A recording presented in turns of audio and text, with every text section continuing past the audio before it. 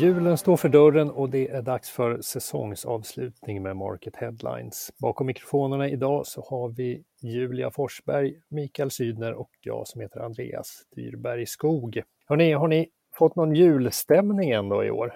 Ja, jag har ju firat jul sedan september ungefär. Någon gillar julen liksom.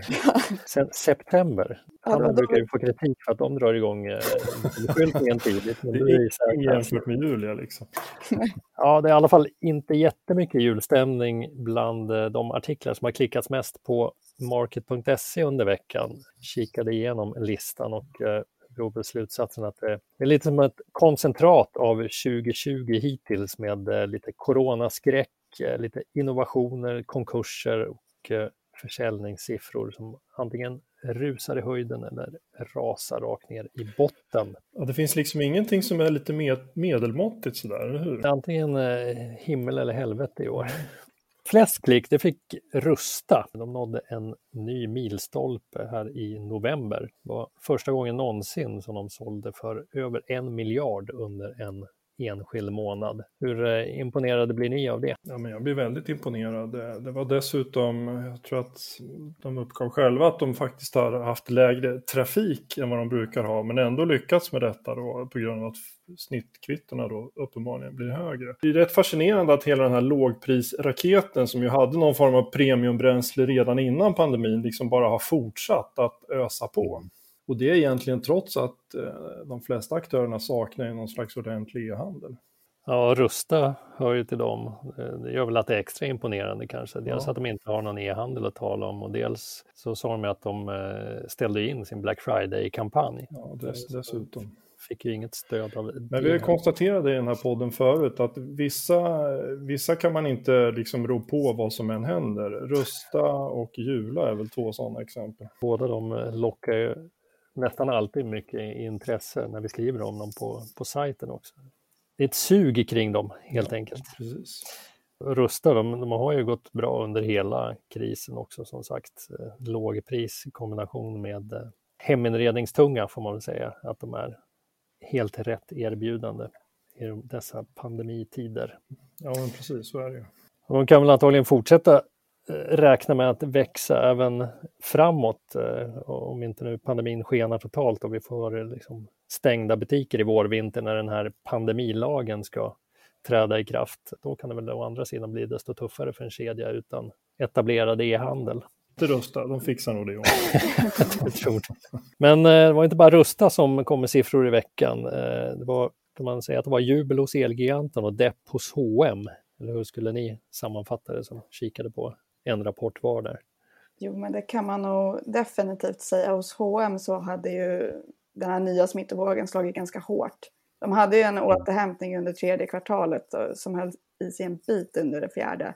Men om man kollar mot slutet av sista kvartalet så var det en kraftigt sjunkande försäljning. Så har det också kommit att de får stänga butiker i bland annat Tyskland och så vidare. Så att det var nog inget roligt avslut för dem. Ja, Elgiganten, de har ju till de här kedjorna som ständigt redovisar nya rekordsiffror. Var det rekord även hos dem den här gången? Ja, det var ju det. De ökade under sitt första halvår då. Ökar de med 22%. Och då pratar vi ändå om ett bolag som är ganska stort och som har en stark försäljning sedan tidigare. Så att öka med 22% då är ju ganska imponerande. Niklas Eriksson, vdn, sa ju själv också att de aldrig ökat så mycket under ett halvår överhuvudtaget. Ganska stort. De är överlägset störst i hemelektronikhandeln i alla fall. Men det är klart, som marknadsledare har ju de tackat och tagit emot också såklart när det gäller hela den här hemmatrenden då. Dels hemarbete och att folk har köpt elektronik och tillbehör och spel och annat även för fritid. Så att hela hemelektronikhandeln har ju gått väldigt bra under året och det bekräftade ju även Susanne Holmström. Precis. När jag pratade med henne, alltså vd för NetOnNet. Men mer än branschen. Det är tydliga signaler från båda de här två. NetOnNet är ju numera, de är ju bransch 2 också, även om de är en bit efter Elgiganten. Så det är ju kraftig tillväxt där också. Vi tar och lämnar den försäljning som gått och kikar framåt mot nästa år. För där spår handelsprofilen Fredrik Bergström en ny konkursvåg i en premiumartikel som tar sig in högt på veckans topplista. Varför tror han det då, Julia? Jo, men han hade ju en liten spaning om att det kommer en ny konkursvåg under första kvartalet nästa år. Och då var det några olika grejer som han tog upp, bland annat att december är sista månaden på räkenskapsåret för många företag. Och att det då blir väldigt tydligt hur stora förluster de har under det här året. Men sen så pratar han också om julhandeln som är väldigt viktig för att bygga upp likviditet för många av företagen. Och om den blir svag i år eller om den blir stark men flyttas över till stor del till e-handeln, så tror han att det kan drabba många aktörer som inte har någon e-handel eller som kanske inte är så starka online. Och sen så var han väl lite inne också på att om det blir en varm vinter så kan det påverka framförallt modeaktörerna då. Ja, men många av dem sitter väl efter det här året med ett redan stort lager, och får de inte sålt det som är tänkt att gå nu i vinter så blir det ju ännu mer produkter som kommer behöva reas ut. För det var han också lite inne på att många av branscherna har redan pressade marginaler.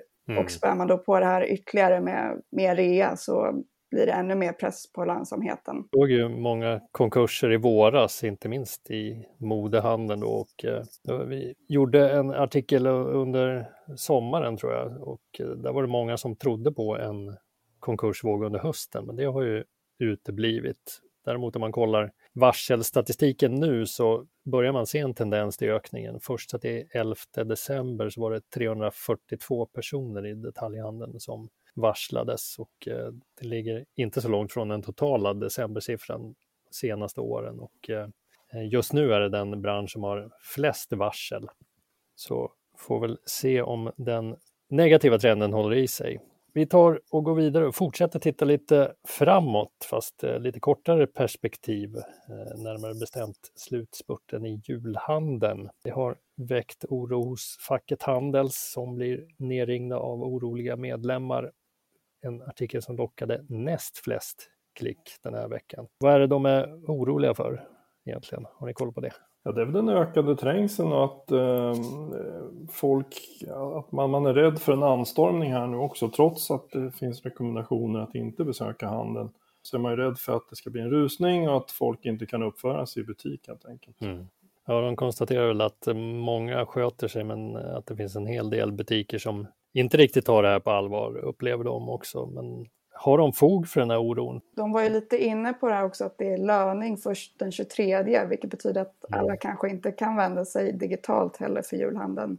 Ja, det finns väl en risk att det blir en slutspurt med folk som ska ut och handla inför julen de sista dagarna. Ja, framförallt i dagligvaruhandeln tror jag det kan bli riktigt körigt. Och det tycker jag man har sett hela tiden när man är ute på en stor marknad. Alltså folk springer runt precis som man brukar göra, framför och bakom och i vägen. Och det är liksom möjligtvis att man styr upp det lite i kassorna där det finns tydliga streck där man kan stå och utcheckningen överhuvudtaget. Men i själva butiksmiljön så tycker jag det är rätt så bedrövligt på många håll faktiskt.